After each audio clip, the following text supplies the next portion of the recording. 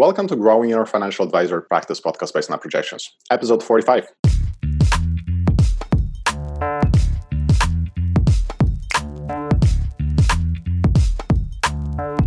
I'm your host, Pavel Braminsky, and my goal is to interview experts to provide you with insights, strategies, and actual tactics that you can start applying to grow your financial advisor practice today.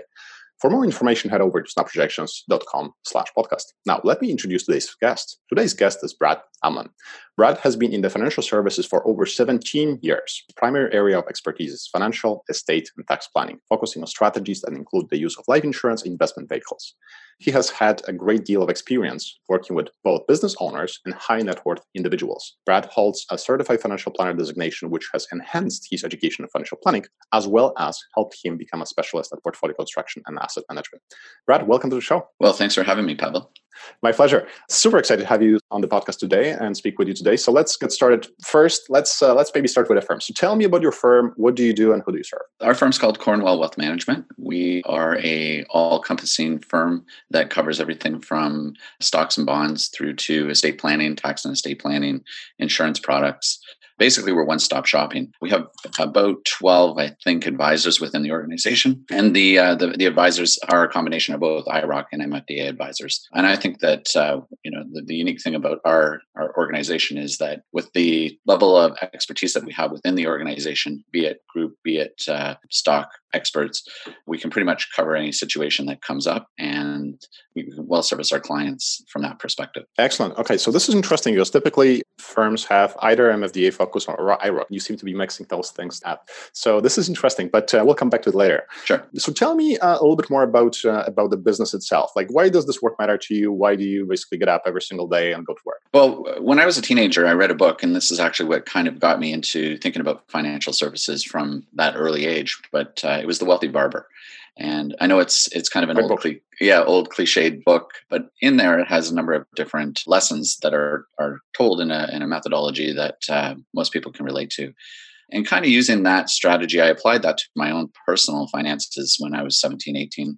I was working as a bartender, and I was thinking, what I'm going to do is I'm going to take my tips, the 10% rule, and pay myself first. And it worked. And what I found is, I had a nest egg of money that I was able to approach a financial advisor and start to inquire about what I should be doing with this money that's literally cash in my sock drawer. And from there, I entered into my first non-registered savings vehicle, which was a mutual fund. And I saw the magic of how that money grew pretty dramatically, not knowing what I was in, not knowing what the economic conditions were at the time. But I think over a short period of time, I was able to triple my money. And that was, that was the kind of the catalyst, which got me thinking, well, if somebody can do that for me, why can't I do that for somebody else? And that's really what kind of led me down the path of getting into financial services. Interesting. So definitely not the typical teenager. Most teenagers don't do that, but No, exactly. Wow. So this is an interesting story. So tell me, take me back to your early days. So made you really become an advisor? What was a trigger? But I'm curious, how did you get into the business? And you've been in the business for a long time, almost 20 years. And what was what really was the story? Now, how did you end up being an advisor and running your own firm? Yeah, so that's a very long story, and I'm not sure how far back you want to go. I want the details. If it's a good story, I want the details. Yeah, absolutely. So I had been contemplating working in the financial services business at the time that I actually took the plunge. I was doing two roles. I was a broadcaster, so I graduated from broadcasting. Well, at the same time, I was moonlighting as a bartender. And there was a group of senior executives that were coming into my bar from Manulife every Thursday for probably 5 or 6 years running. And it was at one point during their visit that I had expressed interest in taking the leap and moving into the financial services business. So they put me through the ringer. They interviewed me, and effectively what I did is I started out as a branch administrator trainee, which was an entry-level position, not to mention the fact that I was a trainee, not a branch administrator.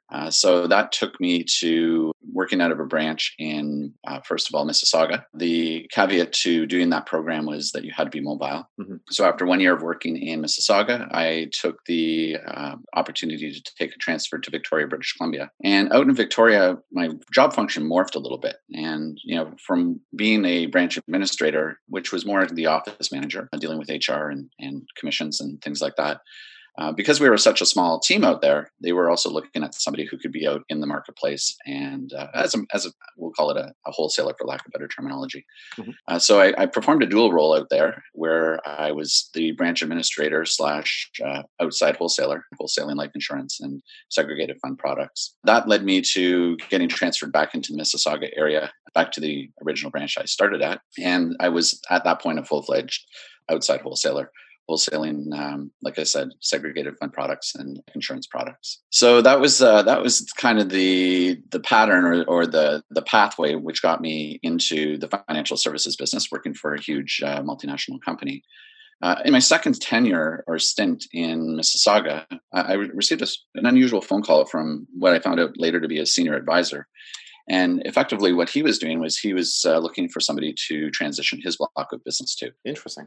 Yeah, and it was early days, and I didn't feel as though taking the leap, leaving Manulife in this particular case, and joining him was the correct thing to do, considering that Manulife had invested a significant amount of money in relocating me back to Mississauga. So I respectfully declined the interview. However, my wife, who was also traveling with me, was looking for a role. And as it happened, this particular advisor needed a marketing assistant. And so my wife ended up taking the role within the organization. And the extension of that, of course, is that we ended up continuing to have dialogue along the way. So about a year after coming back to Mississauga and a year after initially being approached about joining the senior advisor in his practice, I decided to take the leap of faith and join him and my wife in the practice, which at the time had relocated from Toronto to Oak. So here I was, kind of a middle manager, had the stability of a good job with benefits, more or less a 9-to-5 job. And suddenly I'm thrust into a position where I joined a complete stranger, albeit my wife had been with him for a year. And I was given a desk and a filing cabinet and a phone, and basically said, go do your thing. Unlimited earning potential, right? Because 100% commission compensation. Right. Exactly. Yes. Okay. So unfortunately, and probably not atypically, the senior advisor really wasn't a great mentor. Mm-hmm. Not because he wasn't interested in mentoring me, but I think like all other advisors, we're just so busy. I call it tyranny of the urgent. And so his heart was in the right spot, but the delivery mechanism for him to be able to sit down with me and walk me through the sales process, it just wasn't his thing. So I ended up kind of floundering for a few months until we ended up hiring a firm out of Kitchener-Waterloo called The Personal Coach. I know that. Yeah. Art Schooley had actually just recently started that company at the time. Mm-hmm. And what I was looking for was I was looking more for that, what would have been the traditional sales manager role. I was looking for somebody to be able to, I guess, be accountable to, first of all. Mm-hmm. But somebody that I can bounce ideas off of, somebody that could provide me with confidence to be able to go out there and to prospect effectively. So he and I sat down and we created a value proposition. We created a more or less a script. Yeah, so we did these scripts, and then we ended up doing a bit of role playing, just so that I understood how I would approach a client, and then some of the rebuttal that I might get from that client. But then came the challenge of trying to find prospects to be able to deliver that kind of scripted talk to. So we tried several different things, some of which worked, of course, and some of which didn't work as well as others. One of the things I found was joining the Oakville Chamber of Commerce. Every month there would be a newsletter that came out, and in that newsletter it would indicate somebody who had recently joined the chamber. And what I would do is I would cold call that person and suggest that they joined the chamber for a reason, and I would give them 25 minutes to tell their story to me. And in the last 5 minutes, I would tell my story to them. Interesting. Yeah. And it worked. Actually, one of my biggest clients cold called and that way. And they've just recently sold their business for $15 million. So I watched them grow from a 2-person company to a 30, 40-person technology company. So it just kind of illustrates that cold calling isn't necessarily the greatest thing to do, but it can work. It's all based upon being in the right place at the right time. Absolutely. And one question about that. Do you think, does it still work as effectively, you think? Of course, as you said, it can work effectively, but I'm just curious with the social media, with the proliferation of content out there. you need to be very strategic when it comes to cold calling. And like, you were very strategic. I mean, first of all, it's kind of baffling that you're joining an advisor and he's promising you great things in training, and then all of a sudden you're ending up with actually working with a coach. And that was another smart thing to do. But you have a business, you're hiring a coach, you're creating those scripts. But then when it comes to prospecting, right, you're very strategic about how you're going to email this person, what exactly you're going to tell that person. So do you think that still works today, or maybe their churns are not as much as it used to be, but do you think this is still a viable strategy for some advisors to grow their book of business? No, I don't think so. I think that cold calling really is a thing of the past, and maybe with a different terminology. Maybe it's cold texting, maybe it's cold emailing, maybe it's cold. But we have so many methodologies now for screening our phone calls that I, as an advisor who get cold called all the time by wholesalers, I screen their calls. I typically, and admittedly, I don't return their calls.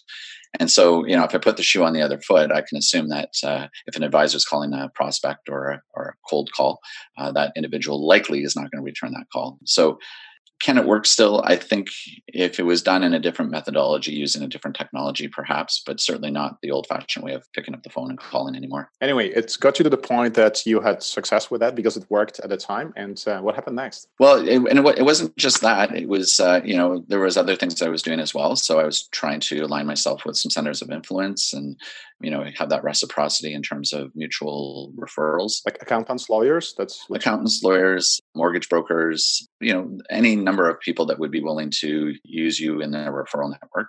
Mm-hmm. But there was one other area that I really, really kind of found to be really useful. And this is where, to this point in time, utilizing the services of the senior advisor in his practice, to your point that you made earlier, I was really out there on my own. And in effect, if I really think about it in retrospect, I was building my own business. Yeah, just utilizing the office space that he was providing and the admin support. But one thing I did do is I recognized that he had a number of pensions on the books. And I started to think about, wouldn't it be great to be able to go out to each one of the pension members and to sit down with them and to talk about what they've done on their level. And so I did that. I started to set up lunch and learns within these different organizations. And the idea that I used for the employer was to suggest to them that this was another thing that they could offer their employees that would help to better their overall investment strategy. So I called it the employee care program. And I thought, if you position it that way with the employer and the employer positions that with the employees, it can be perceived as being an added benefit.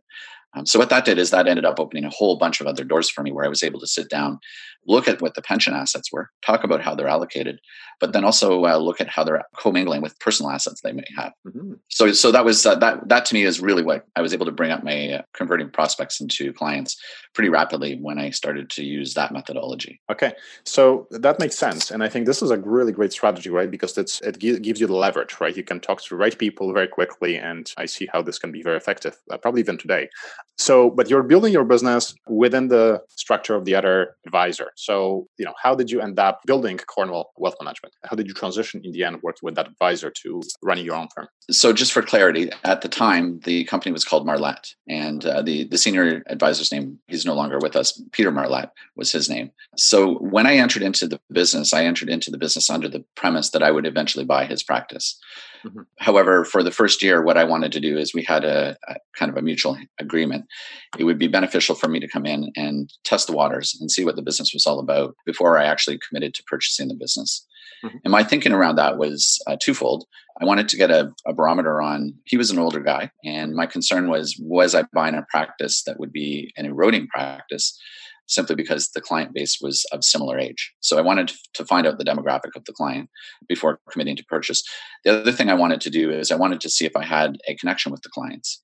And as all advisors know, when you inherit a client versus when you organically grow a client, the inherited client, you may not actually see eye to eye all the time. Whereas the organic client, presumably you've grown with them and developed and evolved that client, and you've seen eye to eye all the way through. So when we hit that year mark, we entered into the buy-sell agreement with the intent that, again, Heather and I would buy the business, and he would then continue to work in the business after it was purchased. Okay, that makes a lot of sense. So this is interesting strategy too, right? Because a lot of people are buyers. They might be approaching other advisors, or they may be introduced to other advisors who want to transition their books of business. But they typically, I don't see that step that you've basically took and to work with an advisor for a year just to test the waters, as you said. So would you advise this was a good decision for you, or would you structure things differently? And looking at it in retrospect, I think it was the perfect decision because, again, what it did do is it allowed me to really get a handle on what the business was all about, get inside, understand the numbers, what was the annual revenue,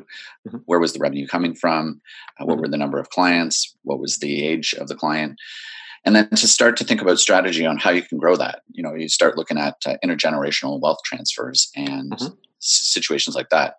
So you get a better understanding as to where are the kids. Are the kids, your client might be in the GTA, but if the kids are living in Hawaii and Switzerland, that generational wealth transfer is probably not going to come back to you, right? So I think that in retrospect, looking at it, and if I were to give some advice to somebody that was in a situation similar, I think it's an ideal way to really get a handle on that client base before committing. And I'm going to jump ahead a little bit, but we purchased a couple of other businesses along the way, and we ended up learning a few things in those purchases, one of which we didn't do our due diligence to find out that the bulk of the assets that we purchased were leveraged. And so here we are, we're purchasing an asset base based upon a recurring revenue, but those assets really don't belong to the clients; they belong to the lender. So higher. Yeah, the risk is higher, but I think the moral of that story is that if you can work in the practice, you get a better understanding of it, and you don't end up with surprises like that. Yeah, that makes a lot of sense. Okay, so let's transition to you're in charge of your own ship at a time. You've completed the purchase of the business. What happened next? Well, there were several things that were happening kind of coincident with leading up to the purchase of the business. One of the things we recognized is as we started to actually gain some traction and grow client base, we needed to add a body, the bare minimum one body. So we brought on another marketing assistant. The other part to the equation was, how do we structure the sale and purchase agreement? What was happening, of course, was the seller wanted a higher price for the business, and the buyer wanted to buy the business for less than what the seller wanted to sell it for. Typical. And that's just the way the world works, isn't it? Yes. So we brought in the personal coach who helped to mediate the deal. And the long and short of it was that we were able to come up with numbers that were amicable for everybody. And then the question became, what happens to the senior advisor? And when, at this stage now we're dealing with a 77, 78-year-old. And, as much as he has what I would call intellectual capital for the clients and understanding the history behind the clients, keeping up on the current changes that were happening from a financial perspective, it really wasn't his area of expertise. So the concern was that he was out there perhaps positioning products that weren't being positioned correctly, and or at the time, kind of interesting, he was out there peddling annuities. And for anybody who doesn't know, annuities, basically you're locking your money in for the rest of your life into what could be historically the lowest interest rate environment that we've seen. And so this all kind of put up red flags for me. And so I approached Peter about being our goodwill ambassador for the company. And in lieu of going out and actually positioning products and different investment vehicles for the clients, it was my suggestion that he go out and he keep the clients happy. Just take them for lunch, talk about their kids, talk about their grandkids. If he bumped into anybody that was a potential prospect, then he would bring them over to me, and then we would do some sort of comp split on that. So in my opinion, as you're sitting there as a 78-year-old and you're working with these clients for 50 plus years, here's an opportunity to go out and just be social with your clients. And the caveat to that is that I offered him a stipend of money to do that on a monthly basis, and he flatly declined. In fact, I think he was quite offended by the fact that I was in a roundabout way suggesting that he maybe not be on the investment side of the business anymore. He ended up leaving and joining another senior advisor, both in age and in tenure. And there was a few clients that migrated over to where he was at, which was in contradiction to his P clause. However, I was of the mindset that if these clients really wanted to leave and go join a 78-year-old, then they probably weren't great clients to begin with. So with his departure, now I'm holding the reins with my wife, and we're trying to steer the ship. And the ship that we're steering is getting more inertia because we're bringing on more and more clients. So we ended up buying our first business that we ended up buying. We bought a block of business, but we brought the advisor along with it. And the thought process there was we wanted to increase our overall asset base. And so we did that in an acquisition form. But at the same time, we also wanted to have another body who had a CFP and were duly licensed, so that they could manage the client base of the clients that I wasn't getting around to. So that worked really well. And we continued to, again, grow assets and grow inertia. And we ended up bringing on another employee. So, here we are within time frame of, I would say, give or take 18 months. We've gone from a 3-person organization to a 6-person organization. And we've gone from about 30 million in assets to probably at that time, I would say between 60 and 70 million of assets. So we're growing really, really quickly. And I was just going to ask about numbers, but so you're growing the team, you're growing pretty quickly, you're doing organic growth, and you're purchasing assets, basically, or you're bringing other books of business. Okay, excellent. Okay, what happens? What happens next? I guess. Well, and so we continued to grow, and we bought another practice, and we brought in another advisor, and our asset base went from 70 million up to, I think, at its peak, we were pushing 125, and then even later on, we were up to close to 150. And suddenly I had thank you. And it was the dream that I think every advisor wanted. We had a business that was generating over $1 million of gross revenue annually. We had 125 to 150 million of assets under administration. And what I started to realize was a couple of things. One, I wasn't happy. Interesting. Which is kind of shocking because what I was finding was I didn't have any free time. So as much as I was making good income, my days were starting early in the morning and they were going late into the evening. And I wasn't finding that I had that work-life balance. So that was really got me. And so that was kind of the first thing. The second thing was I found that when I was working more on the business than in the business. So, you're dealing with other advisors who are coming to you with a portfolio. Can you do a portfolio analysis with me? Can you make sure that this is what the client should be investing in? To HR problems where, this person's not happy with this other employee. We even went in so far as we had a situation where our phones were hacked. Wow. And so what I mean by that is that somebody over the course of a weekend hacked into our phone system and sold long distance cards somewhere in Africa. And we were on the hook for just over that weekend. They ratcheted up $10,000 in long distance calls, of which we were obliged to have to pay. Yeah. So you start looking at all these things that are going on and you're thinking, what I wanted to really be doing is I wanted to be sitting down face to face with clients. I didn't want to necessarily be working on building business strategies and maintaining business strategies. So in a conversation with my wife at the age of 45, we both agreed, well, maybe it's time to sell. And, that when that news got out there, that kind of rocked the world. Well, I'm surprised because you're in your prime, 45 years old, and you're thinking about selling the business at the time. Interesting. Yes, absolutely.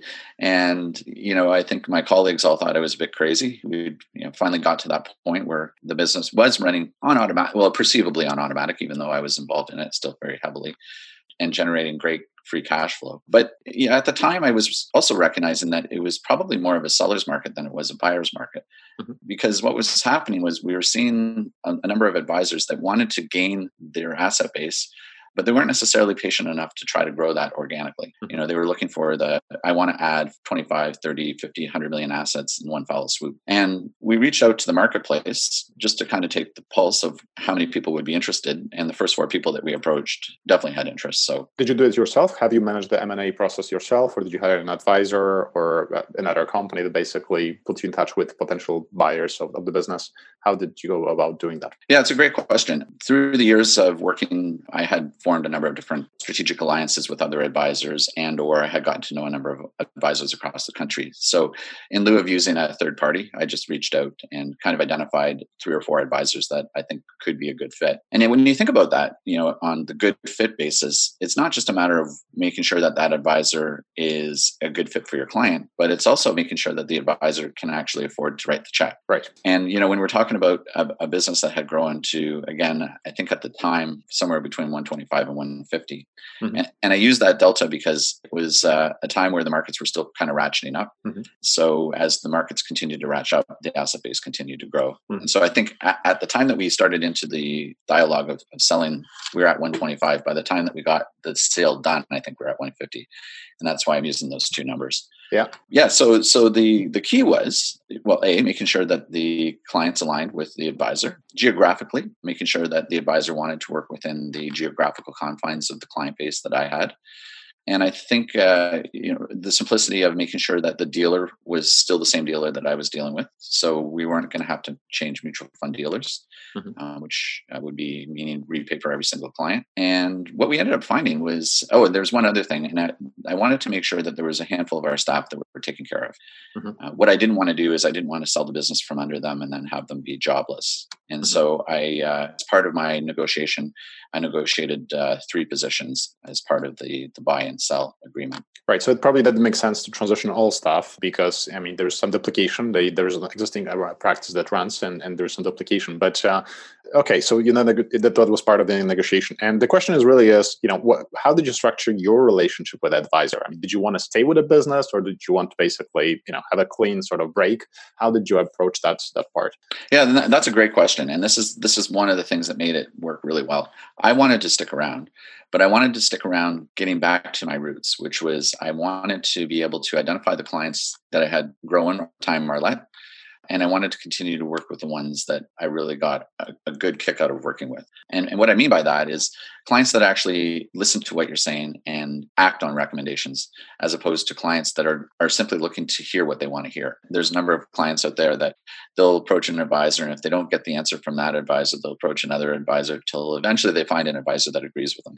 So what else? This is really interesting, and thanks for getting deeper into it. So what else are you looking for in clients? For example, if you're identifying the client that's potential client, if it will be a good fit for you, you said that a couple of things about following your advice and being able to implement with, and of course you have to see, as you said earlier, eye to eye with the client as well. But what else are you looking specifically, and what kind of red flags tell you that, well, this client I don't think is going to be a good fit for me? I think demographic is a big thing. So I'm 49, and I'm, in my opinion, I'm kind of in that sweet zone now, and I look at people that are of that same age category.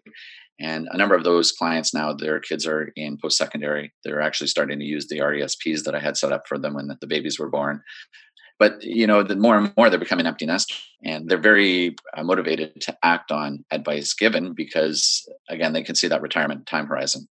So ultimately what I'm looking for is people that are, in that 49, 50 age category that I can continue to grow and develop. And there's some relatability as well.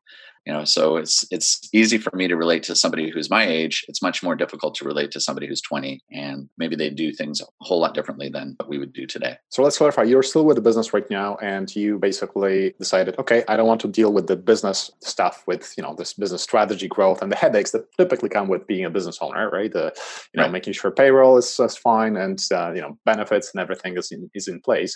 And you basically wanted to focus on relationship with a client, which is, if this is a good fit for the other advisor, that's perfect. Right? Because you're still growing the business, but you really focus on what you want to do and you de-risk your situation, right? Because the transaction basically happened, right? So you have liquidity and you can basically have, at the same time, as you mentioned earlier, have a little bit more time right now. You can do whatever you want. So that seems like a perfect fit, I guess. Yeah. And in fact, I'm surprised that more advisors haven't actually taken this initiative and done it.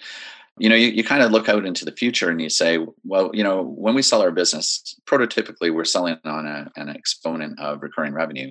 Mm-hmm. At the time that I was entering into these negotiations, there was some rumor about the removal of recurring revenue in terms of trailing commissions.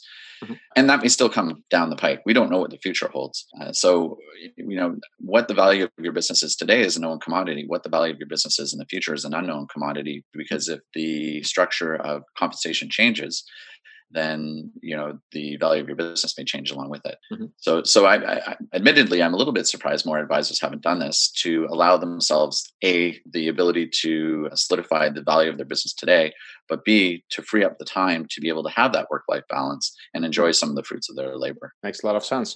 Well, it seems like you're very proactive at planning and very strategic at planning. And when you do that, then plans basically turn out the way you want it. So that's great. And again, I think you're absolutely right that a lot of entrepreneurs and a lot of independent financial advisors, they're entrepreneurs. They're running their businesses. They probably don't. They think about day-to-day growing the business because that gives them the thrill. That's what they're doing. I mean, that's what they had to do early on. But when you get to the certain level, the question is, what's my exit strategy? And some people may enjoy the business. Some people may not be as, I would say, lucky even finding the right successor, story, right? Because right. there are a lot of success stories, but there are a lot of horror stories about transitioning through an advisor that went wrong, right? So I'm sure some advisors are afraid of that. But is there anything else about the transition? I mean, I didn't expect we'll dive so deeply into this topic, but is there anything else that you think is really an essential component of a successful transition, especially when you think about exiting the business or even partly exiting the business?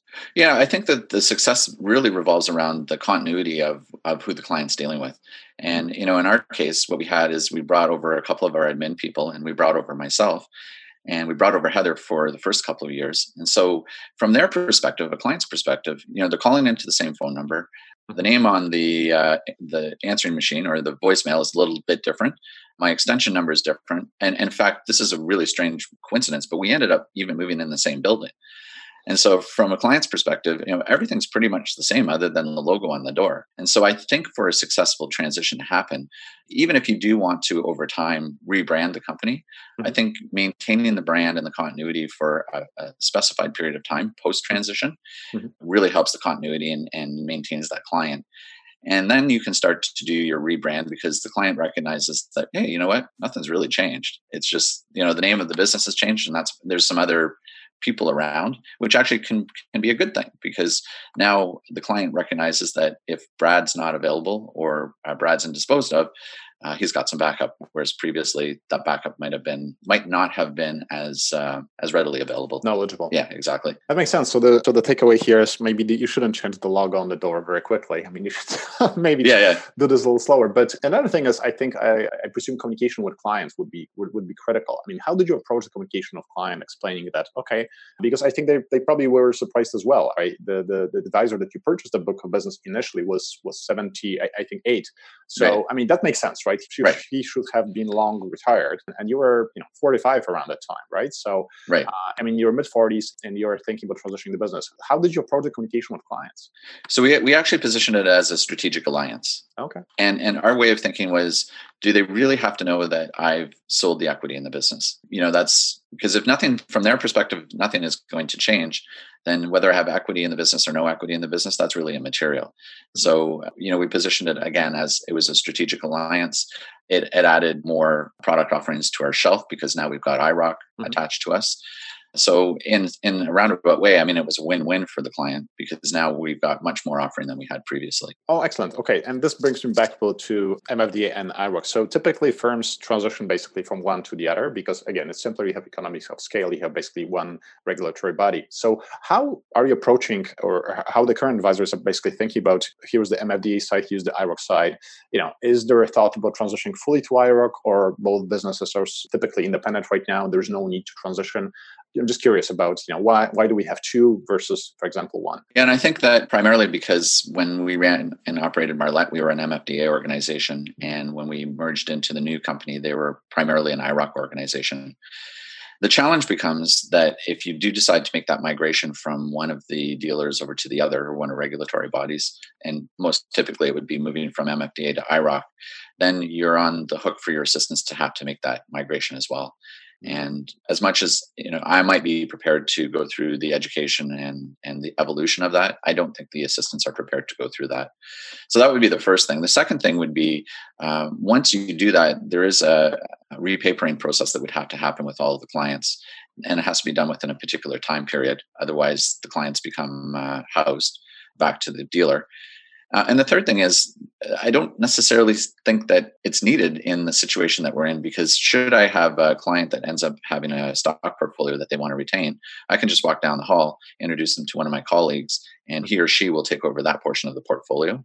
And so the good thing around that is that you've got all assets in-house now, as opposed to whereas in the past, maybe the assets that were in stock were with CIBC or RBC. And now you're at risk of having your assets being purged by that advisor. So to make a long story short, I don't see the need to make that migration at this stage. My opinion may change down the road. Makes a lot of sense. Okay, we dove a lot into your story, and it's a really fascinating story about really starting the business and growing it really quickly, and then transitioning at still fairly young age. So this is going to be definitely interesting for a lot of advisors. But I think you touched on a lot of different things that were both difficult and some of the challenges that you had. But if you were going to think about top maybe one or two biggest challenges in building the practice, practice? Like, what was difficult at the time when you were still growing the business, when you purchased the business from the initial advisor? Well, I would say the number one biggest challenge was working with the initial advisor. And what I was finding was that he had a tendency to put fences around some clients, and he was trying to sideswipe me from being able to meet with those particular clients, despite the fact that I had actually bought them. Interesting. So that was the single biggest challenge, was dealing with that aspect of things. Secondarily, I think the other biggest challenge is, it's a fairly lonely business. Sometimes you question whether you're doing the right things.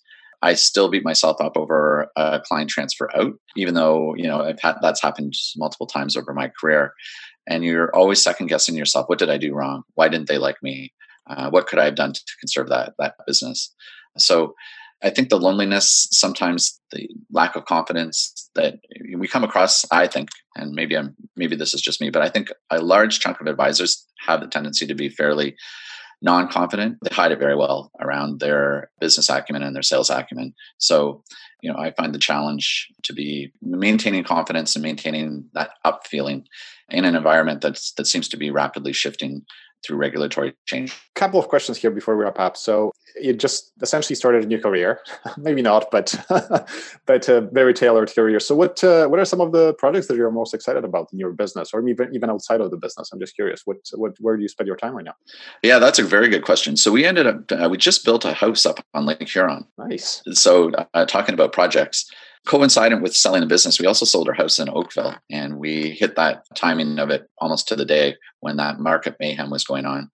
So that allowed us to actually to parlay some of the proceeds of the sale of the house and rebuild a piece of property that we had up on Lake Huron. So that's been an 18-month endeavor, and that has really been a very time-consuming project. I also enjoy music. I've started to really play and develop into playing guitar, and I enjoy writing. And I've done some writing on the financial services side, but I've done some writing on some other for some other businesses as well. Not paid, just voluntary. Mm-hmm. But the prior life that I had would not have afforded me the time to be able to do any of those things. Yeah, you're broadcasting in an early career, right? So that's yeah. Tight of it. So what do you write? I'm just curious. What do you enjoy writing, especially relevant to the financial services? Various blog type things about different sales ideas. I'm doing it primarily for either a website or our website or other websites. Mm-hmm. So I enjoy doing that. I also write a travel blog. We do quite a bit of traveling. So it started out as a bit of a kind of a joke, just uploaded it onto Facebook for friends and family to kind of keep track. And it grew a little bit from there, where more and more people were actually asking about, could they have access to it, to now every time we travel, people are sitting on edge waiting for the travel blog to come. So yeah, there's all kinds of different things that, again, afford me the time to be able to pursue some of these things and passions that I didn't have before. That's fantastic. So Brad, this podcast is all about growing your practice. So do you have any parting words of wisdom for the listeners? So let's focus maybe on one thing, especially newer advisors thinking about entering the business. What would you advise them? How would you start in this business if you were going to start today? Right. So unequivocally, I would join a senior advisor or an existing advisor's practice. I think that to think that you can grow a business from ground zero with little to no expertise, you're going to rapidly plow through your natural market, which is going to be friends and family. My experience in watching young advisors and reaching out to friends and family is that a lot of friends and family don't feel that individual has the confidence yet. They don't necessarily want to take the leap of faith with that individual until they know that they're around for a couple to a few years in the business. Mm-hmm. So you tap through your natural market pretty quickly. You may get a handful of sales, and then what? Whereas and when I use the term senior advisor, I don't mean necessarily age. I mean advisor who has actually got an existing practice that's a good operational practice. And I think that by aligning yourself with that typically those advisors have some clients that they can't get around to, and that would be a great place for a young advisor to be able to kind of get their teeth wet. So that would be the number one thing that I would say to a young advisor. Number two would be, don't lose confidence. And, I've seen it all too often where people have, they've hit the ground running. Mm-hmm. They like the lifestyle that they see the senior advisors living. What they don't see is that how did that senior advisor get to that position? And they don't see that advisor was working till 10, 11 o'clock at night mm-hmm. with young families 4 or 5 nights a week for 5 years. Mm-hmm. So don't lose confidence. Continue to do the things that are working for you. There's an old expression in this industry, it works so well that we stopped doing it. And there's some truth behind that. So those would be the kind of nuggets of wisdom that I would provide to a young advisor. Absolutely. And maybe higher support and maybe some coaching. And you mentioned the personal coach company a couple of times on the podcast. I should reach out to Julie Lead, who is a CEO in our Scully, maybe, and talk, maybe have them on a podcast as well. Yeah, absolutely. Brad, if anyone wants to get a hold of you, maybe ask some further advice on M&A transactions or maybe some sales advice, how would they do that? What's the best way to reach you right now? Probably email, because I am between a couple of different cities, up at Lake Huron and in Oakville and in Kitchener. My email is brad.amlin@cornwallwealth.ca. So that's brad.amlin, Cornwall, CORNWALL, wealth, WEALTH.ca. That would be the best. Perfect. And we'll link it up your business as well. So if people have issues with misspelling, we'll be able to provide that. So Brad, thanks very much for coming on the show. I really enjoyed your story. It is not usual, but it was fun to dig a little bit into it and basically go along with you and see what decisions you've made. I really enjoyed the conversation. So thank you. And thank you for having me, Pavel. I enjoyed the interview as well. Thanks very much.